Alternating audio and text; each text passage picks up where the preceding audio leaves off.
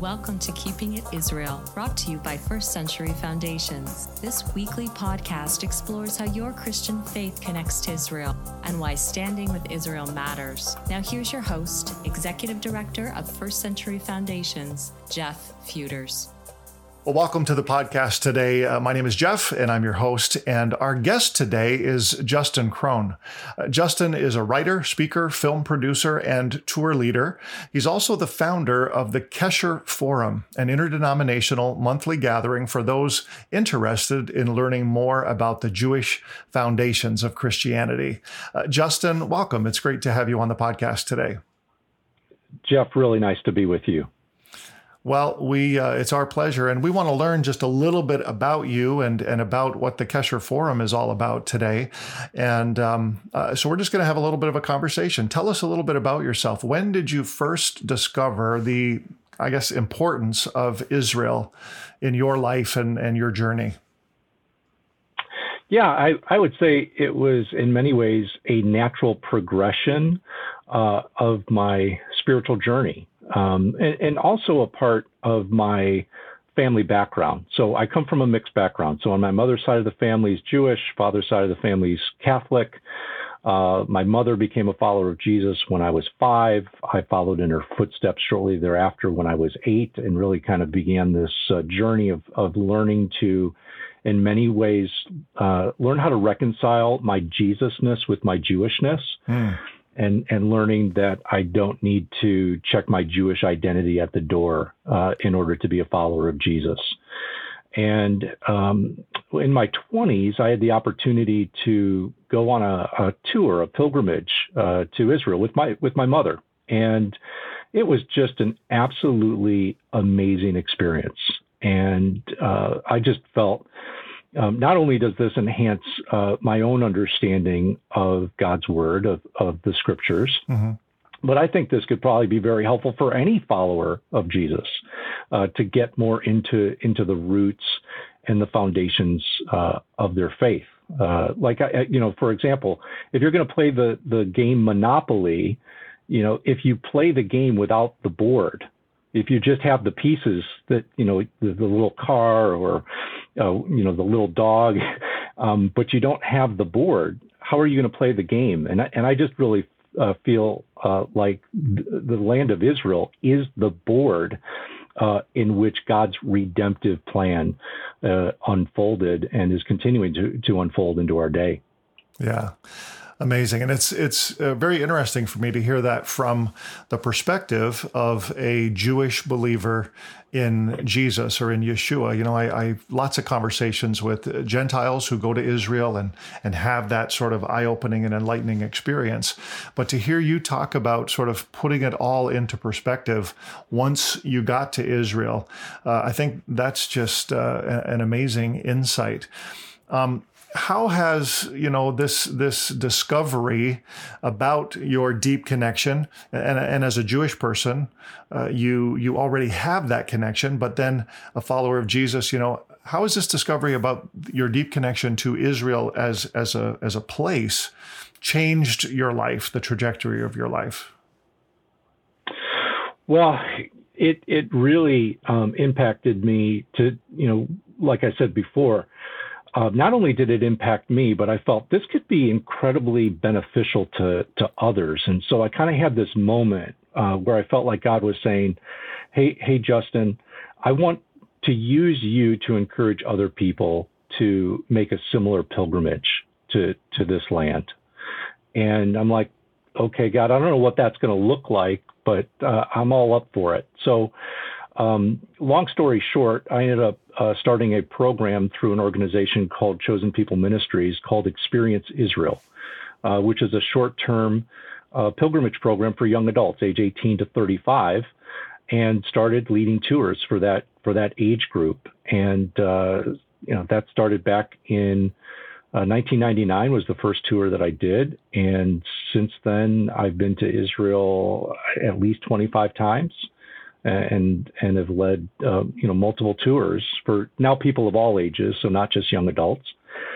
And it really became a part of the process of learning to not only grow just in my own faith and understanding, but helping others. So, I look at a pilgrimage to the Holy Land, to Israel, as a spiritual discipline. If you look at all of the other major faith communities in the world, they all employ or leverage the practice of spiritual pilgrimage. The ones who don't do that very well has actually been Protestant Christians. Yeah. And I just feel like, well, that's a tool that we need in our bag in order to help people engage further or engage deeper with their faith. I love that. And I think that we have similar heart. You actually reached out to me on LinkedIn, which I was so glad, because there's some similarities between what we do, what our organizations do. And we right now are pulling together a group of students, Bible college students specifically, to take over to Israel, God willing, and, COVID restriction willing, next May. And right. So, and this has been a vision of mine since I began with this organization, is that if we're going to educate people and advocate for Israel so that the future church understands this deep connection, we need to sort of get in touch with pastors before they become pastors and allow young people to have these experiences. And I love that you sort of share that heart as well. You have kind of given us a hint to the answer to this next question, but expand a little bit. Why do you think it's so important for Christians, not just Jewish believers in Jesus, but for Christians, Protestant Christians, to connect with the Jewish roots of their faith? What does it help us understand? How does it impact, how we live out our walk? So in my 20s, I read a book by Philip Yancey, evangelical writer. He wrote a book. It's one of my favorite books about Jesus, called The Jesus I Never Knew. And in this book, in a chapter called Jewish Roots and Soil, he writes, "I can no more understand Jesus apart from his Jewishness any more than I can understand Gandhi apart from his Indianness." And then he goes on and he says, if you really want to get to know Jesus' story, you need to get to know his story as you would anyone else's story and learn something about his culture, family, and background. Well, what better place to do that than the land that he grew up in and to actually see where he walked?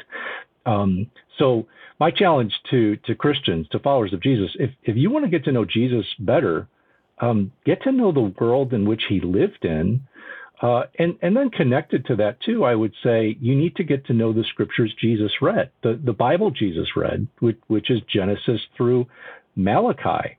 Right. The New Testament obviously didn't exist for Jesus. His scriptures were the Hebrew scriptures, and I love too. Paul writes in to his letter to Timothy. He writes to him that all scripture is God-breathed and is useful for teaching, rebuking, correcting, and training in righteousness, so that the servant of God might be thoroughly equipped for every good work. Well, when Paul writes that to his protege, Timothy, guess what doesn't exist yet?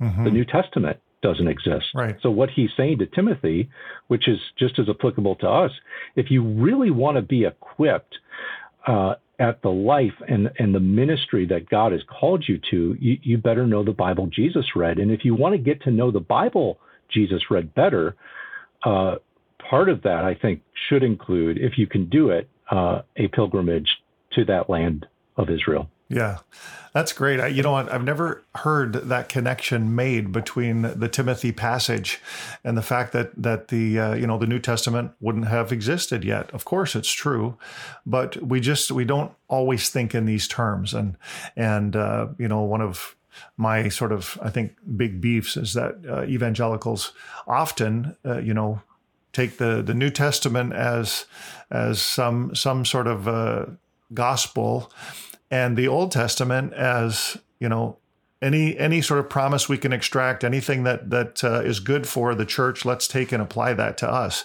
And I never have an issue with the application. My issue is when we do it at the expense of the connection to the Jewish people and the nation of Israel, God's chosen people, And so this next question, a lot of people would say that modern Israel does not equate with, the Jewish race in the Bible or God's chosen people in Scripture. What's the connection that you feel is there between this Israel that we read about, numerous times in the Bible and the nation of Israel today?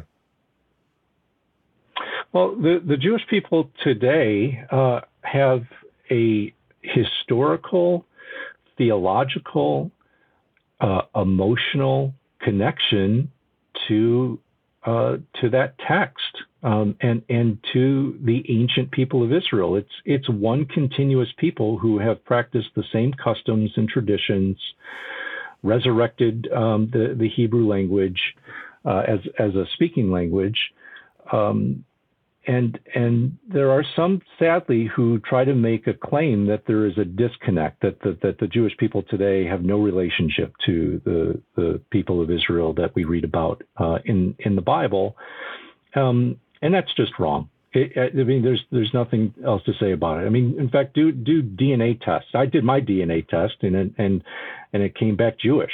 So it's. And let's also remember, too, there has been a Jewish presence in the land of Israel since the first century. And so while not every Jewish person who lives there today has had that connection, many of them have. And we shouldn't fault those who were scattered, whose ancestors were scattered in the first century to the four corners of the earth. And now somehow claim that because that happened to them, that they're no longer connected to the first century Jewish community that lived in the land of Israel. Absolutely agree. And so then as a believer, as a Christian, what would you say to other Christians and how they should position themselves and their stance, I guess, concerning modern Israel? Well, I think you need to look at modern Israel as a partial fulfillment of God's promises to restore the Jewish people back to their ancestral homeland for ultimately his redemptive purposes in the world. And even if you don't look at the theological connection, at the very, very least, you should respect the historical connection that the Jewish people have to the land of Israel, and realize that the Jewish people, largely due to the persecution that they've experienced throughout the centuries, deserve a safe haven, deserve a place where they can determine their own destiny by themselves, without having to be under the thumb or the rule of someone else telling them exactly what to do or how to live. And so I think we need to respect Israel's right to exist as a Jewish state. And while we may not be in agreement with everything that they choose to do, they still have the right to make those decisions just as we do in whatever respective countries we live in. Great. You know what? That's bang on. I'm with you 100%. And I like that you sort of came around to that caveat. Even though we don't always agree with everything that they do as a modern state, as a government, we need to respect their right to live in the land because of that historic connection and to defend themselves against attacks from the outside. And I think it's very important that we can find that space and live in that tension, I think is the other part. Even those of us who firmly believe in the theological implications as well of the partial fulfillment of what was prophesied in the Old Testament. That's just a great insight. Now, what would you say to someone? Let's talk about maybe a little bit more controversial issue right now. What would you say to someone who feels that the occupied territories, what's known as the occupied territories, do not rightfully belong to those Jewish settlers who live there? Well, first, I think it's important to differentiate between an occupied land and an occupied people. I would say that the land is not occupied. I would say that at a certain level, the people are occupied. And the reason why the land is not occupied is because Israel did not take over land that was governed by a sovereign nation. It was a territory that was, in a sense, in flux. It had been proposed to be a nation, an Arab nation. But as we know, the Arabs rejected that proposal by the UN back in 1947 and then the ensuing war in 1948. Who took over control of that land and the people living there was Jordan. When we're talking about the West Bank, and then, of course, Egypt when we're talking about Gaza. And then it wasn't until 1967 in a defensive war that then, in fact, let's remember, too, Israel told Jordan, don't get involved in this war. But Jordan didn't listen and got involved, and they lost. Jordan retreated, and then Israel now finds itself having control, or what sometimes the word is occupied, this territory that was not settled yet as far as who does this belong to. And so typically in a defensive war, when a country takes over a particular piece of land, that now becomes their land. And so, of course, it's disputed. It's difficult because there are different views in Israel about what to do with that territory. But as we saw with the Oslo Peace Accords in the 90s, that land, I should say governance of the people in that land was separated between the Palestinian Authority and the State of Israel. So there's a lot more that could be said about it. It is a bit complicated, but I think it's important to note that the land itself is not occupied. It's only the people who are occupied to a certain extent. Interesting perspective, and I agree. We should sort of leave it there. It is extremely complicated, and you and I are probably not going to solve that this morning. But it's still these are good things to talk about. And one of the things that I think we both agree on is that in God's eyes, all people are important.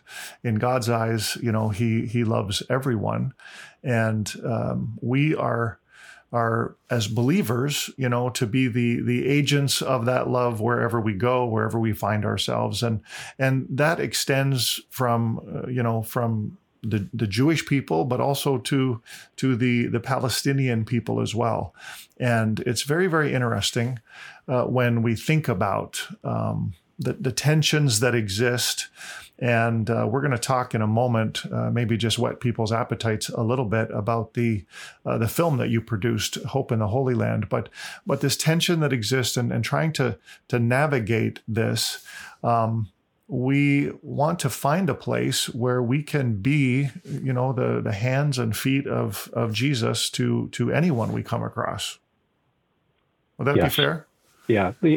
Very fair. Yeah. I think the starting point for any follower of Jesus needs to be that we will never look into the eyes of someone who doesn't matter to God. Mm-hmm. We will never look into the eyes of someone who is beyond the grace and the forgiveness of God. And if that's the case for God, then that should be the case for us. And that includes Arabs, Palestinians, just as much as it does the Jewish people.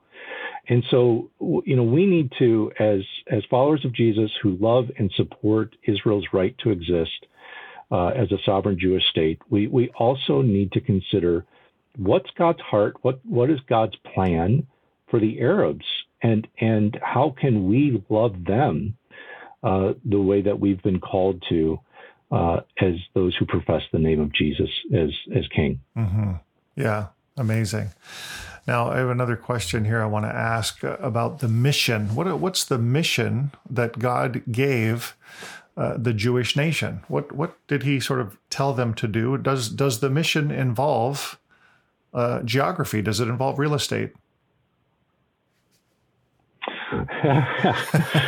So, yeah, real easy question, Jeff. I appreciate that. So, hey, listen, we're here to help. Listen, yes. So, listen, God created the nation of Israel to be a vessel of blessing to all nations.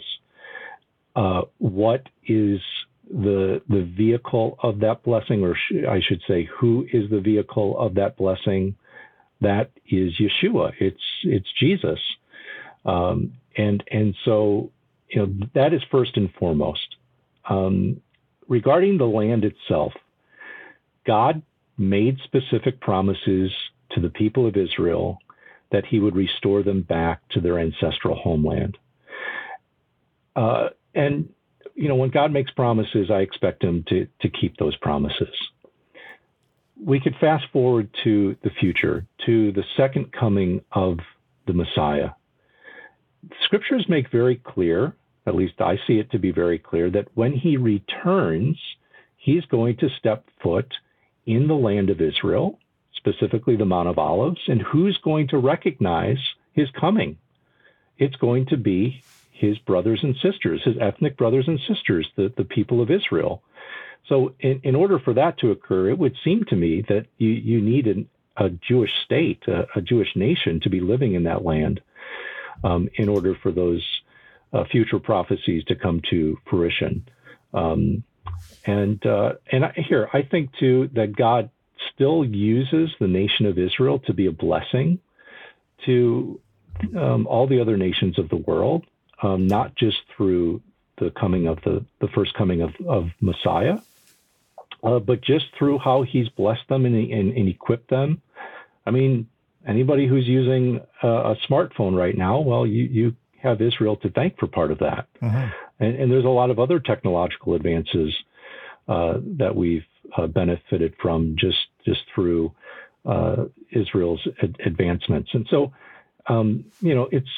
it's a great question. There's a lot of layers to it, but ultimately, I believe that God intends to continue to bless the nations through his promises to Israel. Well, it's a great answer, and thanks for tackling it. Now, recently, you produced a film called Hope in the Holy Land. What was the sort of prompting for you to sort of tackle this huge subject? Yeah, so there were two primary influences. Influence number one was Todd Moorhead, who's the featured character in the film. We were both observing that there was a strong movement within the evangelical community that was beginning to embrace a narrative about Israel, that Israel was the foreign colonist invader who stole land from the innocent Palestinians, and that the creation of the state of Israel back in 1948 was an injustice against the Arabs living in that land, and that Israel today is the primary cause of the conflict between them and their Arab neighbors. We didn't find that narrative to be truthful, to be honest. It lacked balance.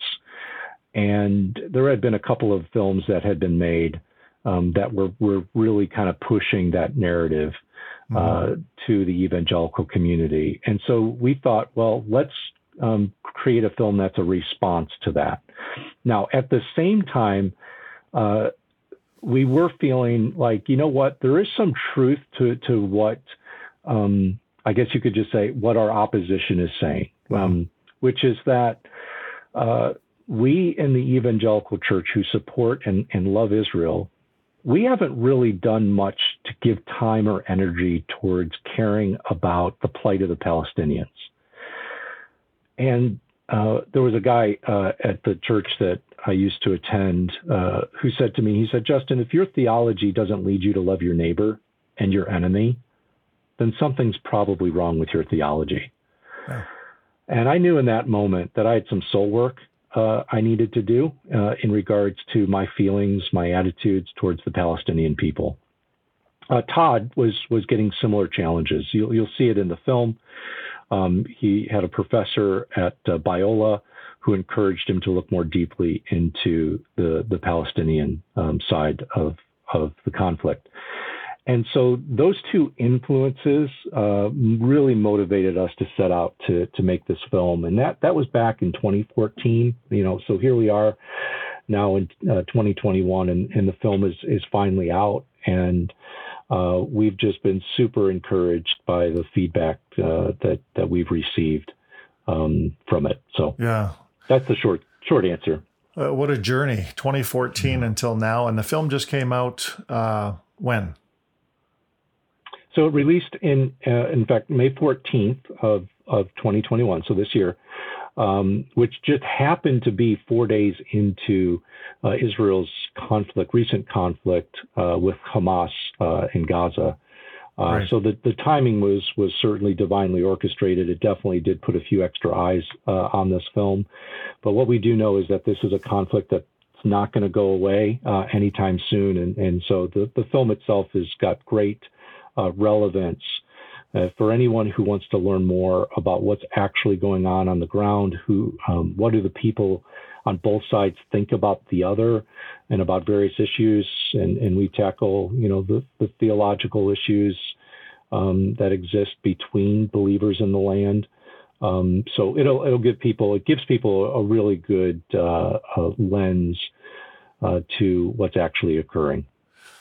Well, I have to say, I have just recently watched most of it. I still need to finish, but I would already at this point, I think I'm about an hour and a half in. I would unequivocally challenge anyone to pick this up, rent it, buy it, check it out.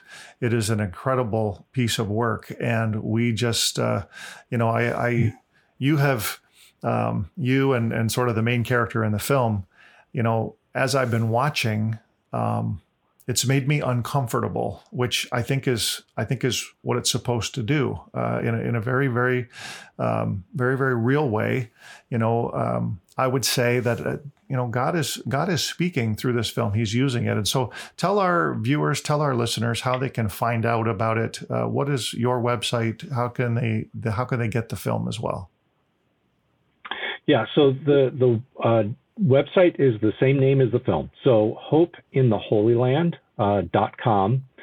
And right there on our main page, you can see all of the various on-demand platforms that the film is available through, including Apple TV and Google Play and Vudu. If also for those who might be subscribers to what's known as the Netflix of Israel, called Izzy, I-Z-Z-Y, it is streaming on that platform. But anyone can get it and enjoy what you're going to watch, the journey that you'll go on with Todd. Essentially, it's with our team, and I think you're going to be not only inspired, but you'll be challenged. Yeah. And I think it's good for us to be challenged and to get a little uncomfortable. And I think it'll help to create greater empathy for people on both sides of the conflict and get to the real whys of why the conflict exists.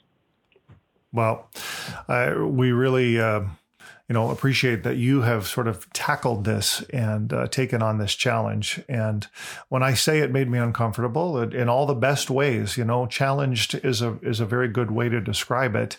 And I've never personally, had any issues in the sense of feeling like, it was a sort of an either or situation, or that Palestinians were somehow an enemy. However, we've all struggled with those feelings as believers who are supporters of Israel, that the Palestinians are somehow standing in the way of, what God is trying to do, wanting to do there in that part of the world, and getting a deeper understanding of the very deep issues that are at play here certainly has been helpful for me, and I think will be helpful for anyone who takes the time to watch through this documentary and really wrestle with the issues that are raised.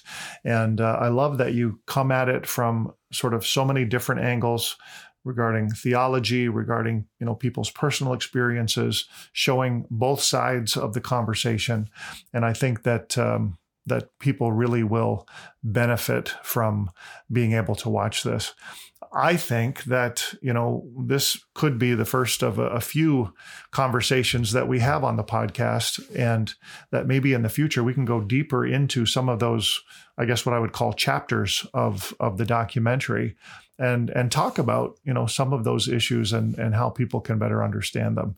So it's been really great to talk to you today and have you on the podcast. Yeah. Anything else you want to add before we wrap up today, Justin? Not that comes right off my mind, but I would just encourage viewers, just continue to pray for both Jews and Arabs who live in that land, and that they would learn to better listen to one another, and to get past, especially I would say on the Palestinian side, get past what their leaders sadly have been telling them about their Jewish neighbors, and really get to the truth of what is God's heart for both people and for their future together in that land. Yeah. Amen. Amen. Well, it's been very, very insightful to have you on. Great to get to know you just a little bit today. And we look forward to some opportunities in the future to talk further. Thank you, Justin. Thank you, Jeff. Thank you, Jeff. Great to be with you. Israel. That meaningful name is mentioned more than 2,300 times in the Bible. It is from this land, nation, and people that Christianity emerged some 2,000 years ago. But since that time, Christianity has become mostly disconnected from Israel, and without an understanding of the Jewishness of Jesus and our Hebraic foundations, so much of the depth and meaning of the Bible is lost. First Century Foundations is committed to helping Christians reconnect and stay connected to Israel. We invite you to subscribe to our YouTube channel, where you can view our TV programs and weekly video podcast, Keeping It Israel. Follow us on Facebook and our other social media platforms. Let's reconnect to Israel and stay connected. Find out more at firstcenturyfoundations.com.